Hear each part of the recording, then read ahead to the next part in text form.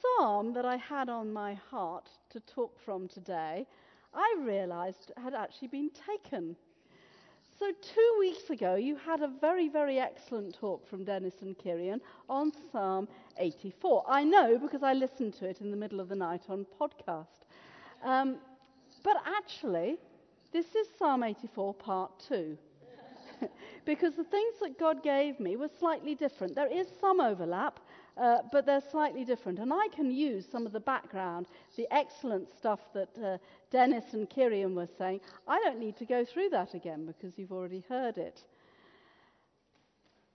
I really want to talk about home, or that's where I want to start. If you want a title for this, it's home.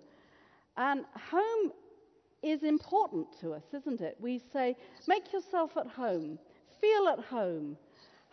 Home is where your heart is. You know, it's a place where you can relax and you can be yourselves. It's an important thing.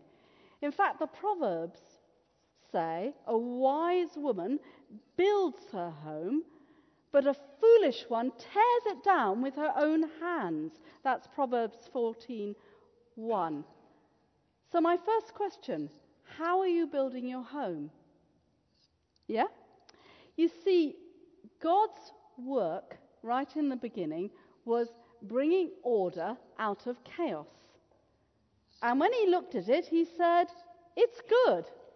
So even if you're sorting out the sock drawer, which I remember some sermons about before, even if you're sorting out the sock drawer, you are bringing order out of chaos, aren't you? So you're doing God's work, okay? But of course there's so much more than that to making a good home. And I'm going to quote another proverb to you, Proverbs 17:1. Better a dry crust with peace and quiet than a house full of feasting with strife. So part of building a home is building a peaceful, loving home where there isn't any strife.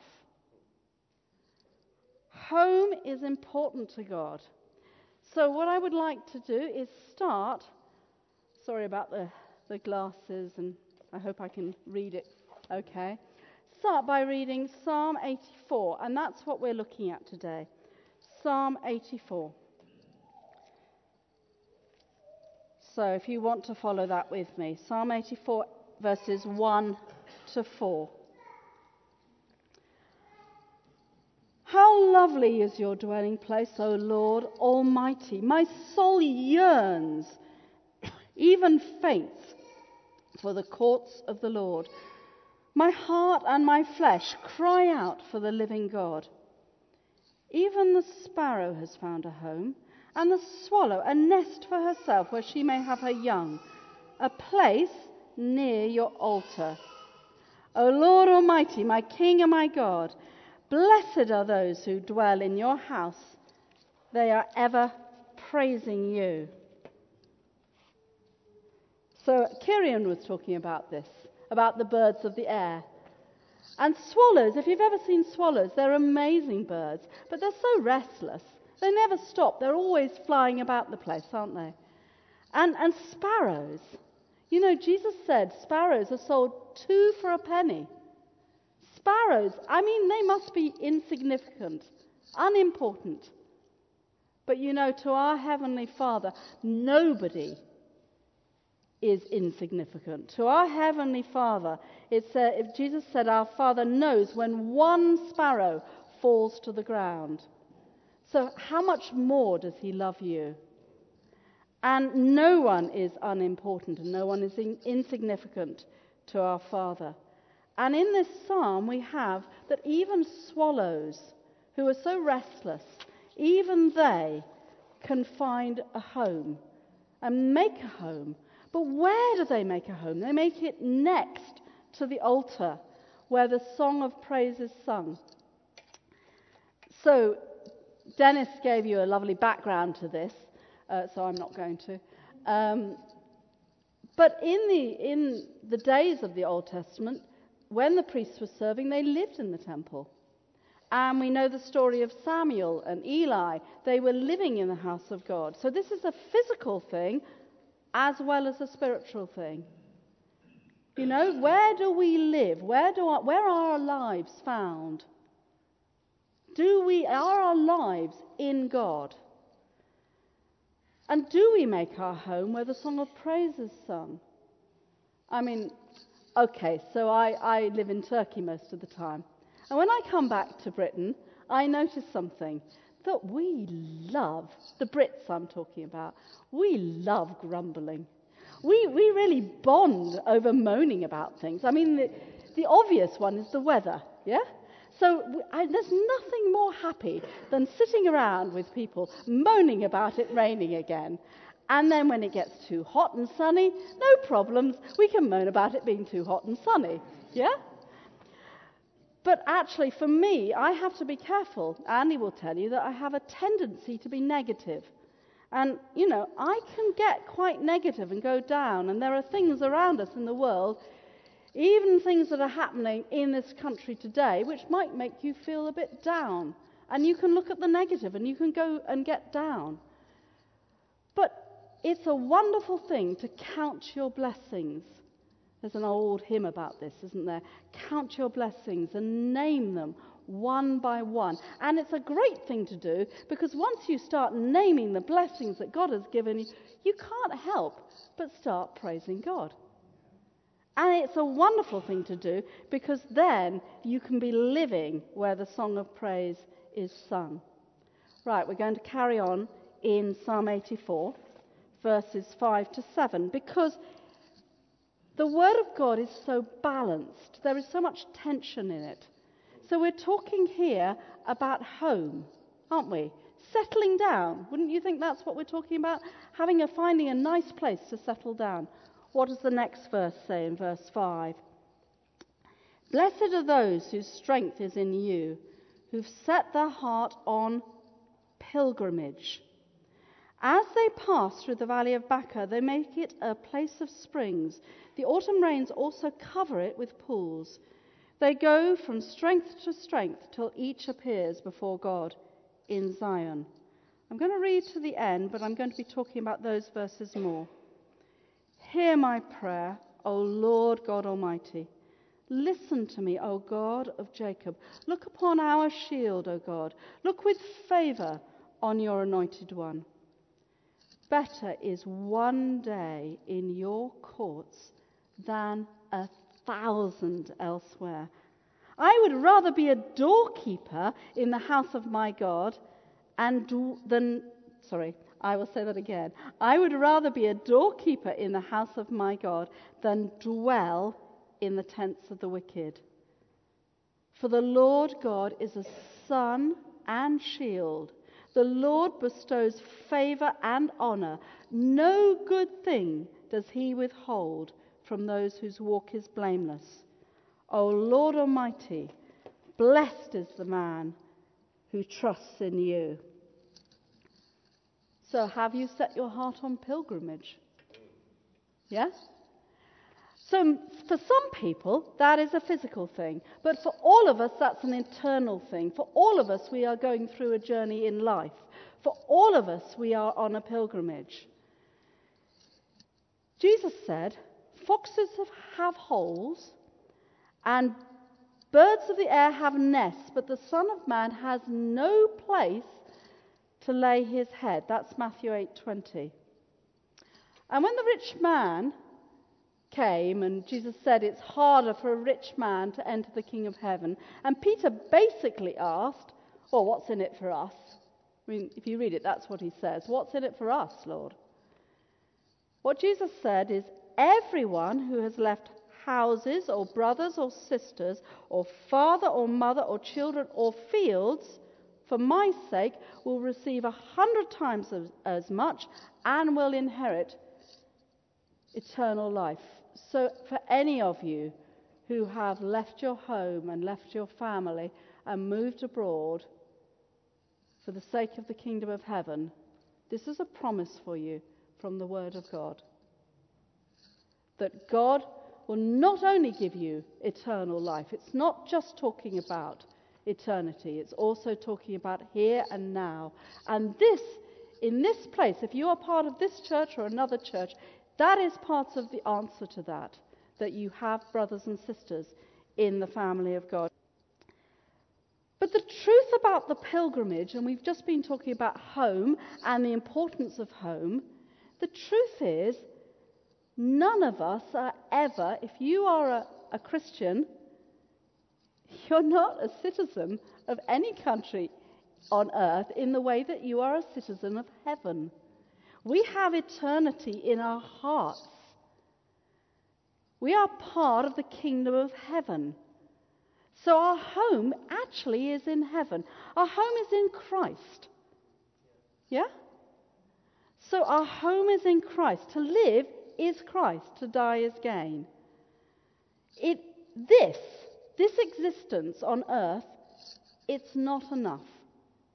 Because eternity is in our hearts. I want to speak a little bit about the Valley of Baca. And actually, thinking about it, if you have any more questions, go and talk to Kirian, because I reckon she has been through the Valley of Baca. Baca, they're not quite sure what this word means. They think it might be balsam trees or mulberry trees. Look, I've just looked this up. I'm no biblical scholar. It also sounds like the Hebrew for weeping.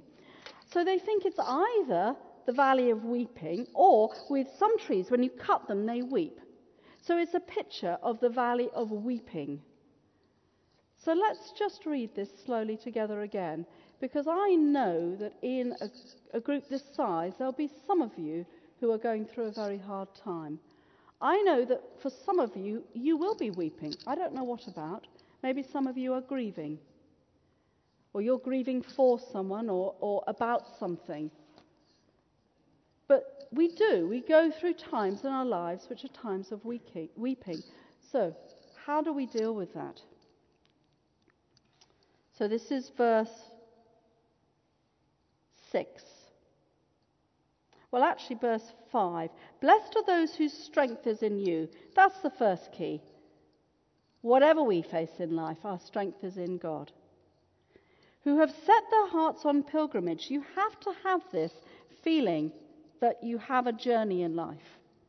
Set your heart on pilgrimage. As they pass through the valley of weeping, they make it a place of springs. Or in one version, they dig up wells or make pools. You yourself, as you go through a time of weeping, you're the ones, as you're finding your strength in God, that you can actually be digging down into God. And then when the autumn rains come, they will also cover it with pools. So it's something that you do by digging into God, even in difficult times, trusting in God. Because blessed is the man who trusts in God. That's verse 12. And they go from strength to strength. What a promise that even in difficult times we can go from strength to strength till each appears before God in Zion.